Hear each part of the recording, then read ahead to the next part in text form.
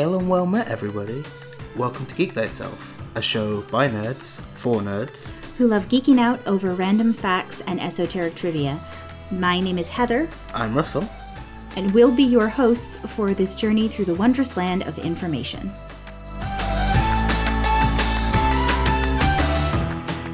Hi, everyone, and welcome to this week's episode of Geek Thyself. We've been gone for a little while. Yeah, sorry. This is mostly my fault, unfortunately.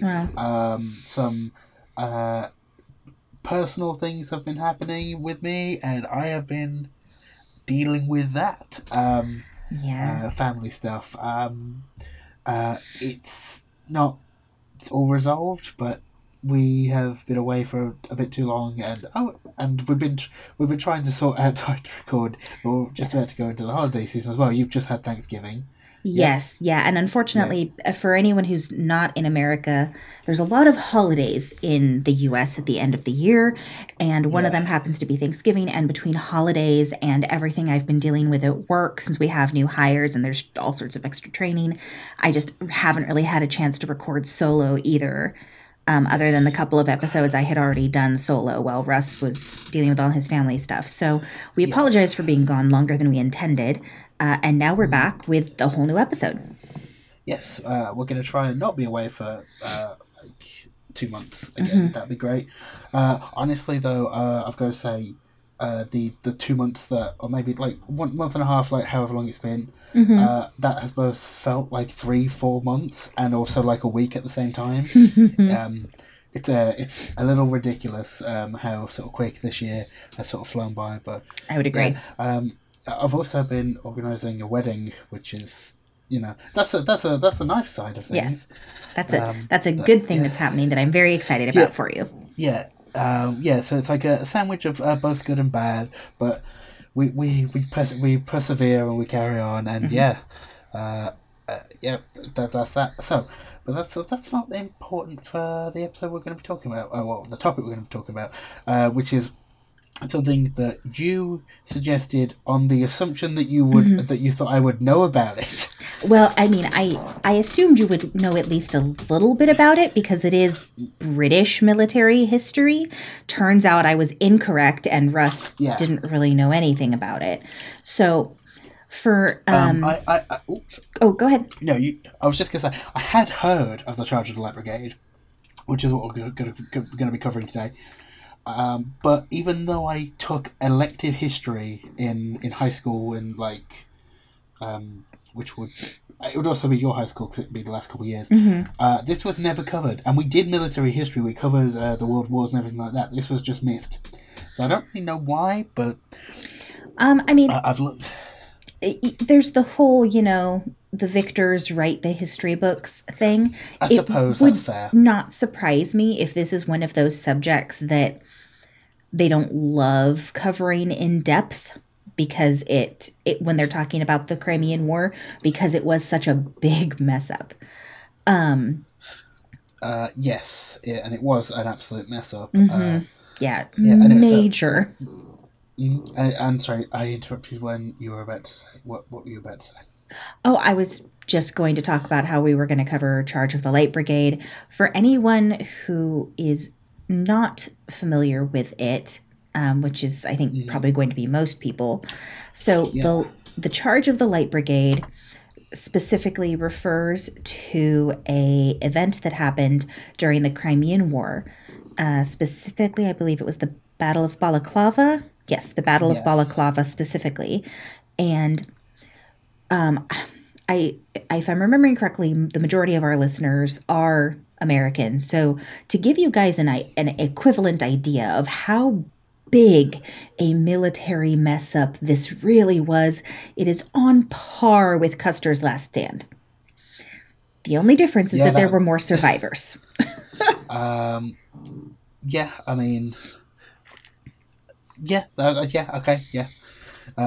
was just thinking, yes, that sounds about right. Yeah, I mean, in terms of both what happened and also the stupidity behind such an action, it is quite equivalent to Custer's Last Stand, because Custer's Last Stand, they did something very similar, where a bunch of people charged in when they really shouldn't have.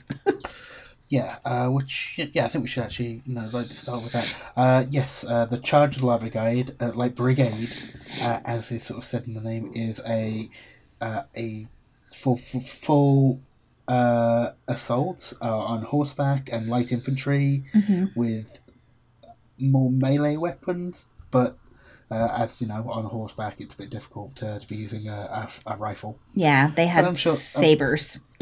Yeah, I'm sure they probably had pistols as well, but anyway, this was the 25th of October, 1854, which is when the rest of the Battle of Balaclava happened. And what this was, it was a failed military action, which we've obviously talked about, and it was intended to send the group known as the Light Brigade, which is about 600 or so soldiers, to prevent Russians from removing captured artillery from overrun Turkish positions, and they were there. So they were there to stop movement of goods, and unfortunately, the plan was miscommunicated by some form of the chain of command. Who was actually responsible is still up for debate, unfortunately. And the Light Brigade was instead sent on a full frontal assault against a completely different artillery battery, which was all prepared and was basically a plains. So as they were being charged, they basically got mowed down on horseback. Yeah, it was quite brutal. Not surprisingly, of those 600 soldiers, most of them didn't make it back. Or they didn't make it back, or they were very grievously injured. No, you carry on. I was just going to say, it's considered such a big faux pas, military-wise, that according to the Encyclopedia Britannica, this is a quote, military historians and strategists, I can't talk tonight, strategists continue to study the attack to underscore the importance of military intelligence and a clear chain of command and communication. Because like Russ said, somehow the chain of command got messed up, communication got messed up, and the Light Brigade was given the wrong order. And like Heather said, a majority of them were injured or killed during that time. They did actually get to the artillery setup, and they managed to scatter some of the gunners that were there, but were there for minutes before they had to retreat. And it ended with very high British casualties. I can't speak either, and no real gain. They didn't get the weapons that they were originally aiming for, and they lost a lot of soldiers people. and a lot of horses as well. I've got some numbers here. There are killed and missing about 10 officers, 15 sergeants, 4 trumpeters, and about 130 rank and sort of file.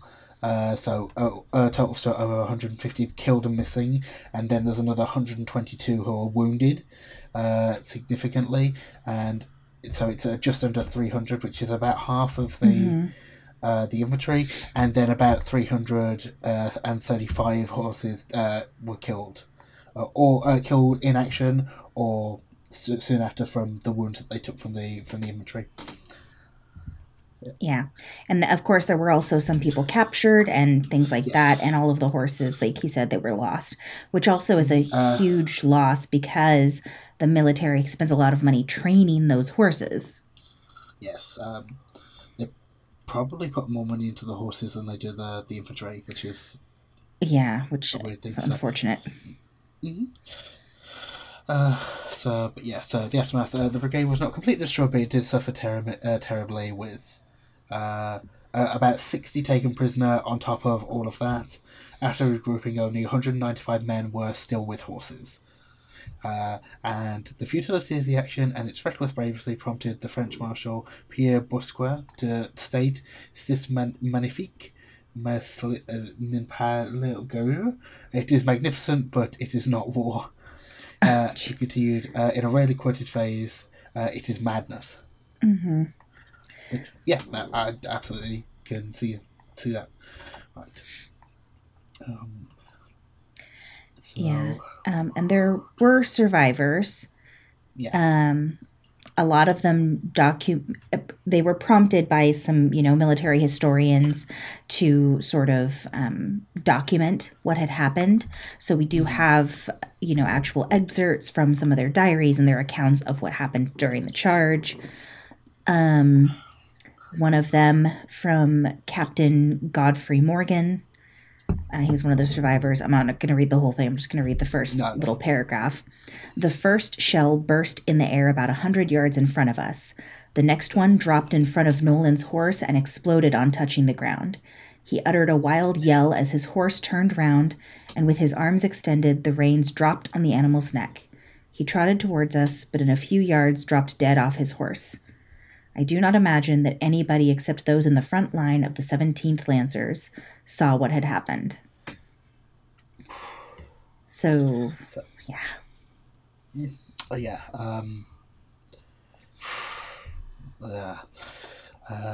The Light Brigade was faced with a withering fire from three sides, which devastated their force on the ride. Yet they were able to engage with the Russian forces and at the end of the valley briefly. Before being forced to retreat, and they suffered heavy casualties and had to retire very, very quickly. The surviving Russian artillerymen returned their guns and opened fire with grape shot and canister shot indiscriminately at the melee of friend or foe before them. Correct. And like I said, there's a lot of different articles. There's a lot of different first-person accounts of what happened that you can look up if you're interested in those. Obviously, as the excerpt that I read shows, there's going to be a lot of talk of death and comrades falling. Yeah. One of the reasons that we wanted to cover this, it's a kind of random timing since it happened in October and we're covering it in, late November, early December. But here in America, for anyone who's not an American listener, we have a holiday called Thanksgiving. Obviously, from a historical perspective, it is, at least in theory, supposed to remember the first sort of feast shared between the Native Americans and the Pilgrims that were sort of the founders of the U.S. Nowadays, it's more focused on getting together with family, and the idea behind it, the sentimental idea behind it, that's not just the industry trying to sell turkeys, is that you are supposed to give thanks for what you have and for the things that you appreciate in your life. So, for instance, a lot of people will have a tradition of, going around the table and saying, I'm thankful for my family. I'm thankful for my new job. I'm thankful for blah, blah, blah, whatever it's going to be. Now, the reason this was pertinent is because I happened to see a music video recently by a rock band, where if any of you like rock music, you might enjoy it. It's called Five Finger Death Punch, Wrong Side of Heaven. And the music video focuses very, very heavily on what happens to people who are in the military after they get out of service. Yeah. Specifically how they're not always taken care of very well. Yeah, we were talking about this briefly as we were looking through things.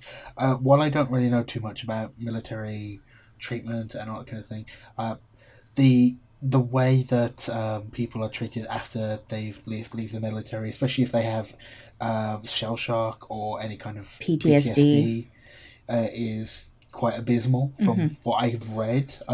Obviously, you'll probably have a broader sort of understanding of that, but as far as I can tell, it's pretty terrible, actually. Yeah, I will say here in the U.S. things are slowly improving, but in general, mental health and mental well-being, especially for people who are in any sort of a military or first responder type position, it's not always handled as well as it should be. I have a very close friend from college who is my age, so he's only 37, and he is already a retired police officer and has been a retired police officer since we were in our mid-20s, because he was in a shootout and his department royally messed up his aftercare in terms of what they should have done to ensure his mental health. It was not handled correctly in any way, shape, or form. He went to a therapist to talk about it for like a week. Oh, yeah, because that's going to be sufficient for that kind of trauma. Yeah, I mean, to be fair, there's a lot of police officers who never end up in a shootout. He'd been on the job for a month. He wasn't even fully trained and off on his own, and he ended up in a shootout. So understandably, that messed with his head a little bit. It wasn't handled well, and the aftermath is that he has, PTSD and other issues. Obviously, I'm not naming names or anything for various reasons, but he's in a much better place now. But it took years.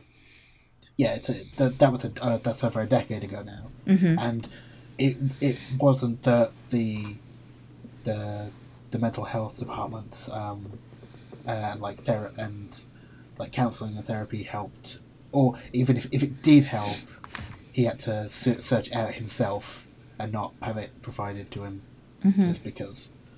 Yeah, and unfortunately that's just one personal example I have of how unfortunately there is a mindset, especially in more sort of stereotypically alpha male dominated fields, that is very focused on if you have any sort of mental illness, that means you're weak. And they don't want to be weak, so they refuse to admit they have it. They don't seek help, things like that. In his case, he would have sought the help, but his department basically was like, yeah, you're good, you're cleared. Yeah.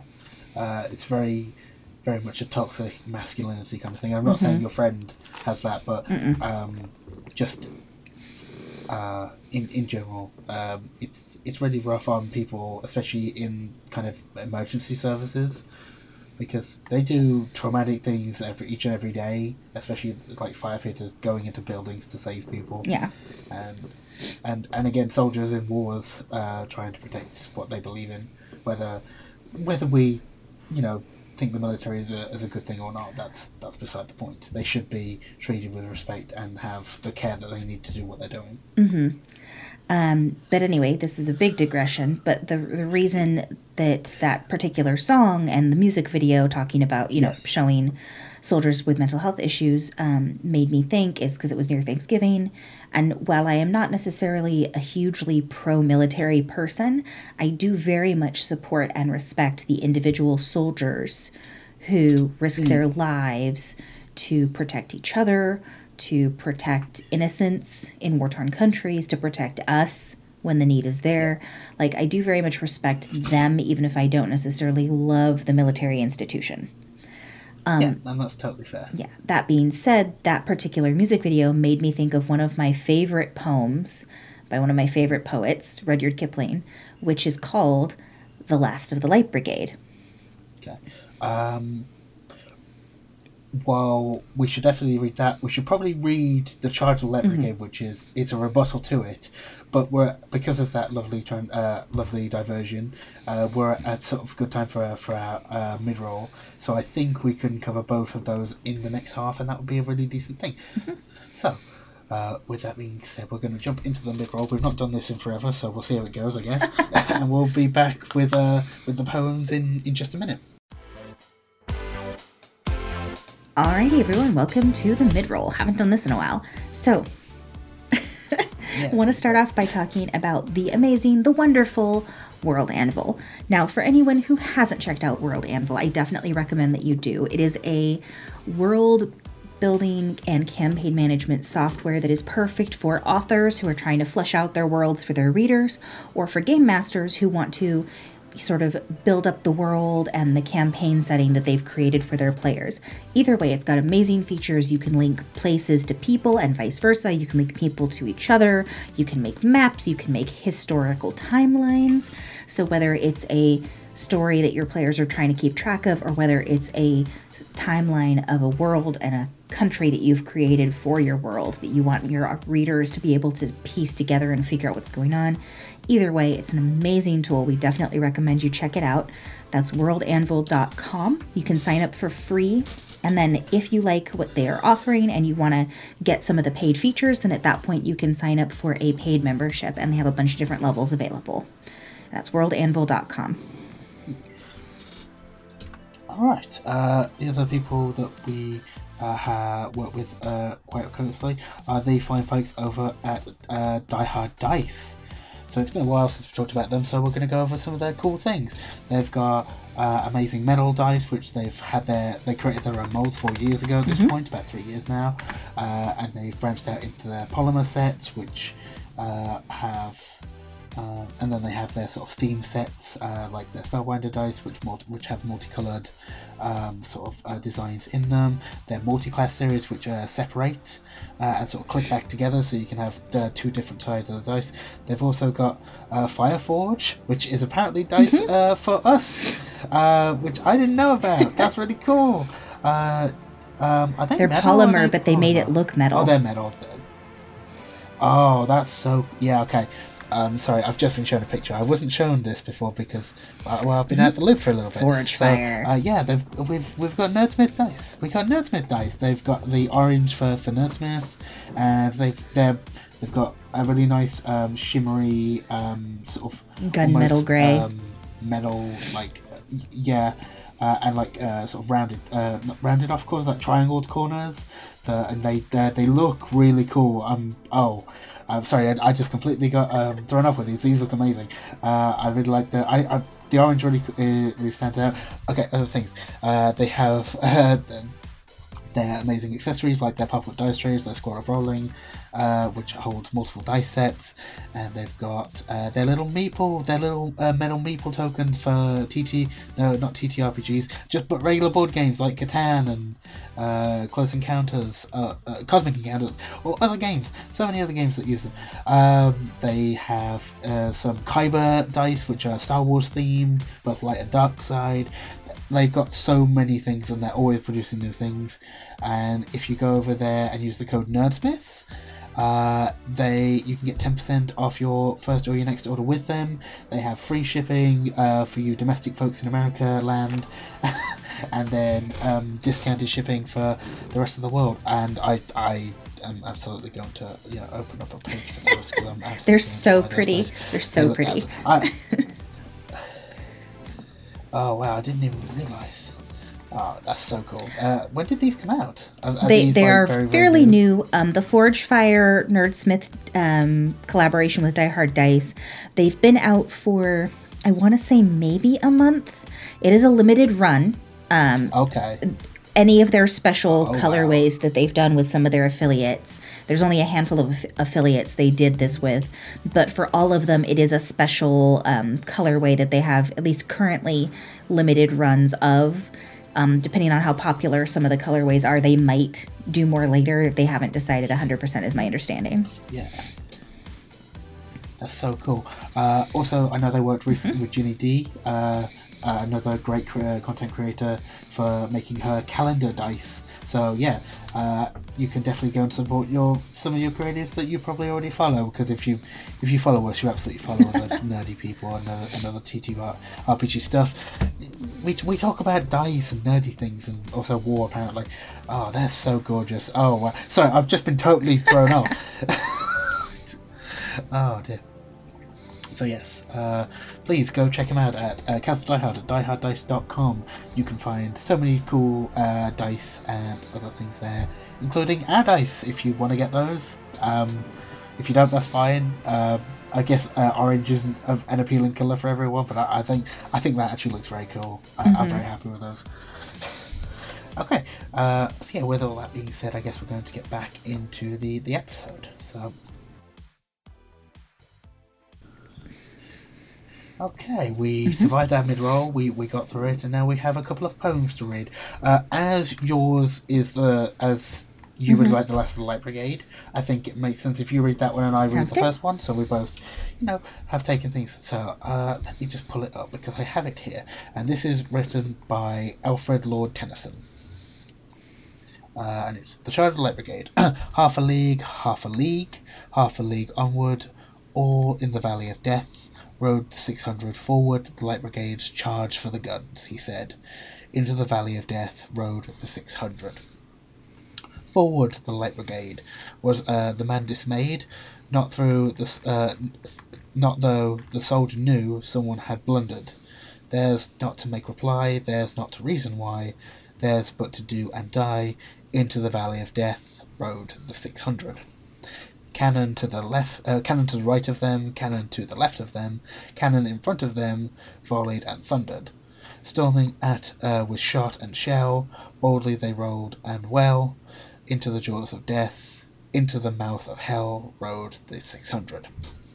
Flashed all their sabres bare, flashed as they turned in air, sabering the gunners there, charging an army while all the world wondered. Plunged in the battery smoke, right through the line they broke. Cossack and Russian reeled from the sabre stroke, shattered and sundered. Then they rode back, but not the 600. Cannon to the right of them, cannon to the left of them, cannon behind them. Volley and thundered, stormed at with shot and shell, while horse and hero fell. They that had fought so well came through the jaws of death, back from the mouth of hell, all that was left of them, left of the 600. When can their glory fade? Oh, the wild charge they made. All the world wondered. Honour the charge they made. Honour the Light Brigade, noble 600. Okay. So yeah, covers sort of things we've already sort of spoke about, in the fact that it was not the original plan, and somebody messed up and sent 600 people to their death. And not all of them died, but it was entirely possible for people running at the cannons to just get shredded, like most of them did. Yeah, he wrote it then, after, of course, the newspapers had printed information about it. About 6 weeks later, I think is what I read. Yeah. And then it was 35 or so years later, this one's the rebuttal is put out, I think. I believe so. Let me double check the publishing date.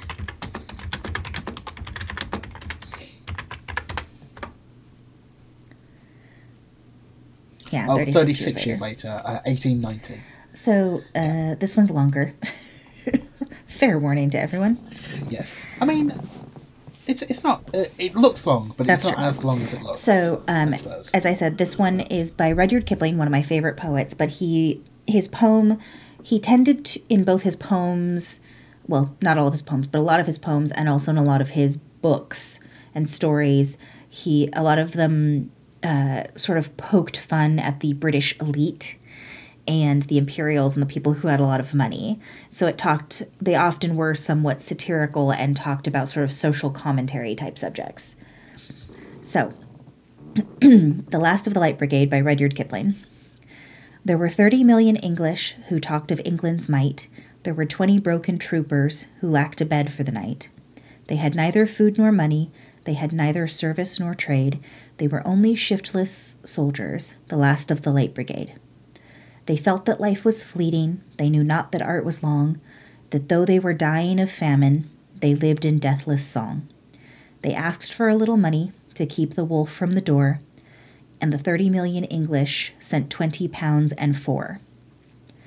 They laid their heads together that were scarred and lined and gray. Keen were the Russian sabres, but want was keener than they. And an old troop sergeant muttered, "Let us go to the man who writes, and the things on balaclava the kiddies at schools recite." They went without bands or colors, a regiment 10 file strong, to look for the master singer who had crowned them all in his song. And waiting his servant's order, by the garden gate they stayed, a desolate little cluster, the last of the Light Brigade. They strove to stand to attention, to straighten the toil-bowed back. They drilled on an empty stomach, the loose-knit files fell slack. With stooping of weary shoulders, in garments tattered and frayed, they shambled into his presence, the last of the Light Brigade. The old troop sergeant was spokesman, and, "Beggin' your pardon," he said, "you wrote of the Light Brigade, sir. Here's all that isn't dead. And it's all come true what you wrote, sir, regardin' the mouth of hell. For we're all of us nigh to the workhouse, and we thought we'd call and tell. No, thank you, we don't want food, sir, but couldn't you take and write a sort of to be continued and see next page of the fight? We think that someone has blundered, and couldn't you tell him how? You wrote we were heroes once, sir. Please write we are starving now. The poor little army departed, limping and lean and forlorn, and the heart of the master singer grew hot with the scorn of scorn. And he wrote for them wonderful verses that swept the land like flame, till the fatted souls of the English were scourged with the thing called shame. They sent a check to the felon that sprang from an Irish bog. They healed the spavined cab horse, they housed the homeless dog. And they sent, you may call me a liar, when felon and beast were paid, a check for enough to live on, to the last of the Light Brigade. 30 million English that babble of England's might, behold there are 20 heroes who lack their food tonight. Our children's children are lisping to honor the charge they made, and we leave to the streets and the workhouse the charge of the Light Brigade.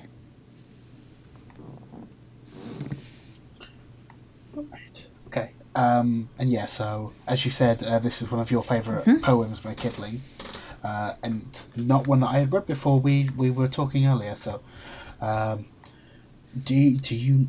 I suppose. Do you know how accurate it is? Did they actually get it, but given enough to sort of survive for the last of their lives, and were they actually treated well? Because that's how it seems to like to go at the end of it. So my understanding is that he wasn't necessarily talking specifically about the Light Brigade. He was using things that were somewhat exaggerated as examples. He specifically wrote the poem because he was trying to evoke sympathy for the veterans of the Crimean War. Yeah. He used the cavalrymen of the Light Brigade as a very, very well-known example, but he wasn't specifically targeting just them in order to help them. They happened to be the best option. So it's specifically, where'd it go?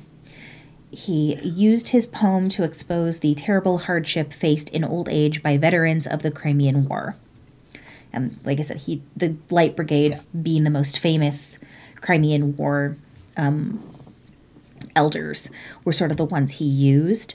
One thing that is interesting that I think is very sort of telling of how people responded to things like this back then is that Tennyson's poem, the first one that we read, the one that Russ read, was very strongly received. It's like, unless I'm remembering incorrectly, it's a fairly famous poem. Like I said, out of everything that we were talking about prior, this is that is the bit that I had heard about, specifically the title. So I might have read it at some point, but that might have been a while ago, and I can't remember. It is something where his poem, because it talked about how like wonderful the Light Brigade was. You know, in Kipling's poem, he mentions specifically his second to last line: "Our children's children are lisping to honor the charge they made." What that's referring to, and also earlier in the poem where he talks about the troop sergeant asking him to, or talking about going to the man who writes the things on balaclava, the kiddies at school recites.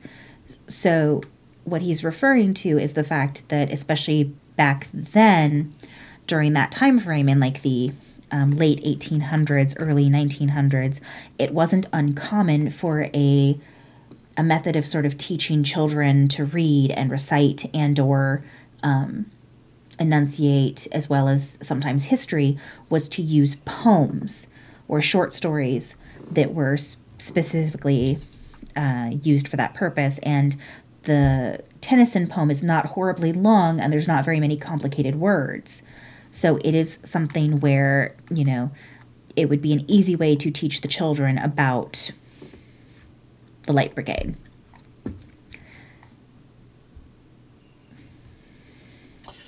Yeah, because talking about everything in super detail for younger kids is probably not amazing, like not best, because it's not the easiest thing to hear out, but it is important.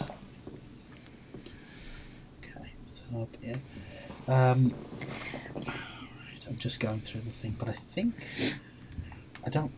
There isn't too much more to cover. No, I mean, I like I've said already, I love the poem "The Last of the Light Brigade." I enjoy poetry in general. I am very much one of those people who prefers poetry that rhymes. It is my own personal preference. You don't have to agree with me.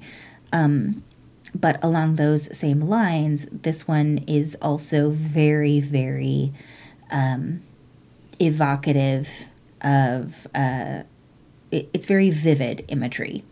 The way he wrote it, you can picture these old, weary, beaten soldiers who aren't even necessarily asking for a handout. They're just asking him to make people aware of their situation.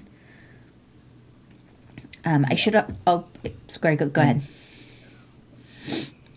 No, I was just going to say, while they might not be asking for a handout in any sort of regard, they still fought and died, and a lot of them died for this, for their country, and they should be helped and cared for after that, especially when they're at a pension age at that point. Mm-hmm. But yeah, I was just going to mention actually also, so if you find a publication of The Last of the Light Brigade by Kipling, the second to last verse, the one where it talks about they sent a check to the felon that sprang from an Irish bog, that particular verse is not always included in later publications.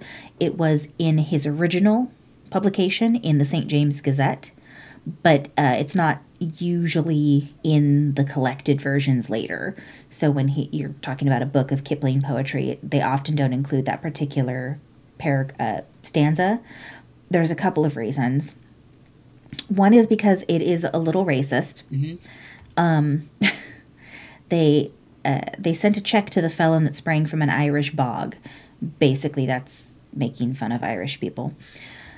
But that whole stanza is basically talking about how British people gave money to other needy causes first.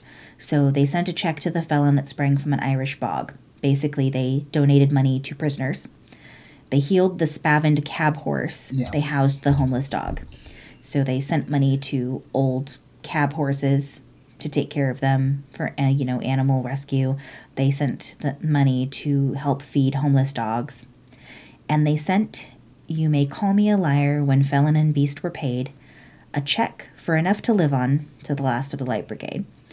So basically that whole stanza is talking about how even after everything, even after the British felt shame, per his previous verses, for what they had done to these soldiers and ignoring them, they still donated money to felons, dogs, and horses before they did to the soldiers.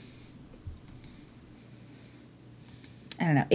I like that particular italicized verse, even though it's not always left in. It makes me think very much of how nowadays there's a lot of sort of short-term, like, quote-unquote, it causes. Like, because we have so much social media and there's so many trends and everything that'll go on online, you'll have periods of time where a particular charity or cause is like everyone's focus because it's the popular one at the moment. Like the Ice Bucket Challenge. Yeah. For ALS. ALS or ALS? Yeah. ALS, I think. Dyslexia is great for that. Yeah. So that's a perfect example because the actual challenge that went viral that was associated with it was, kind of ridiculous, but also it went completely viral and just insanely crazy. But at the same time, some of the people that were doing it weren't donating money. So it was, popular, so people talked about it. But it didn't really help any, or it didn't help as much. I'm sure a lot of the celebrities who did it donated, at least reasonable chunks of money, but yeah. Things like that. There's a lot of sort of flash in the pan, it's fancy and everyone loves it right now causes that people donate to or talk about. And then once it's not popular anymore, it just disappears. Yeah. I mean, I'm trying to think of some, but my mind's going blank. Well, I mean, the Ice Bucket Challenge is obviously a very, very obvious one. Yeah.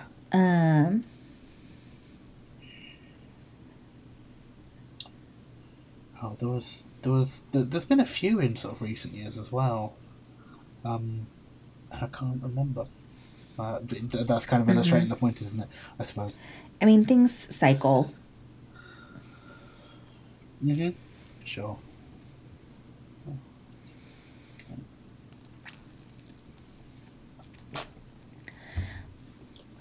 I was reading through it and I thought there was something said about they put up a memorial for it. On the 150th anniversary. Yes, here it is.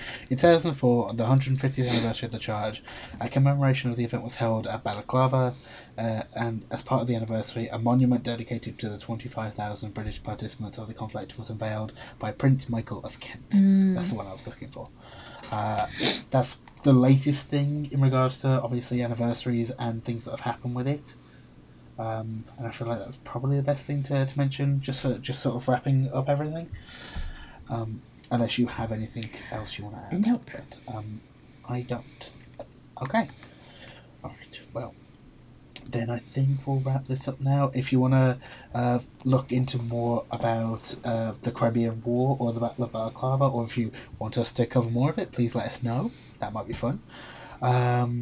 We'll probably have some festive things coming up over the next couple of weeks. If we can think of things and get our minds in order, that'd be great. Thank you for listening. We know we've been away for a little bit. That's about all I have to say. Apart from, don't forget to geek thyself. Bye, everyone. Right. Good night. Bye. Thank you for listening to this week's episode of Geek Thyself. Don't forget to check out all the other amazing content on the Nerdsmith Network. If you have any questions for either of us, you can get in contact with us on Twitter at geek_thyself. You can also email us at geekthyself@nerdsmith.org. And please don't forget to go to iTunes and leave us a review, or also go anywhere you listen to your podcasts. We'll be back next week with another informative and fun episode. And until then, don't forget to geek thyself.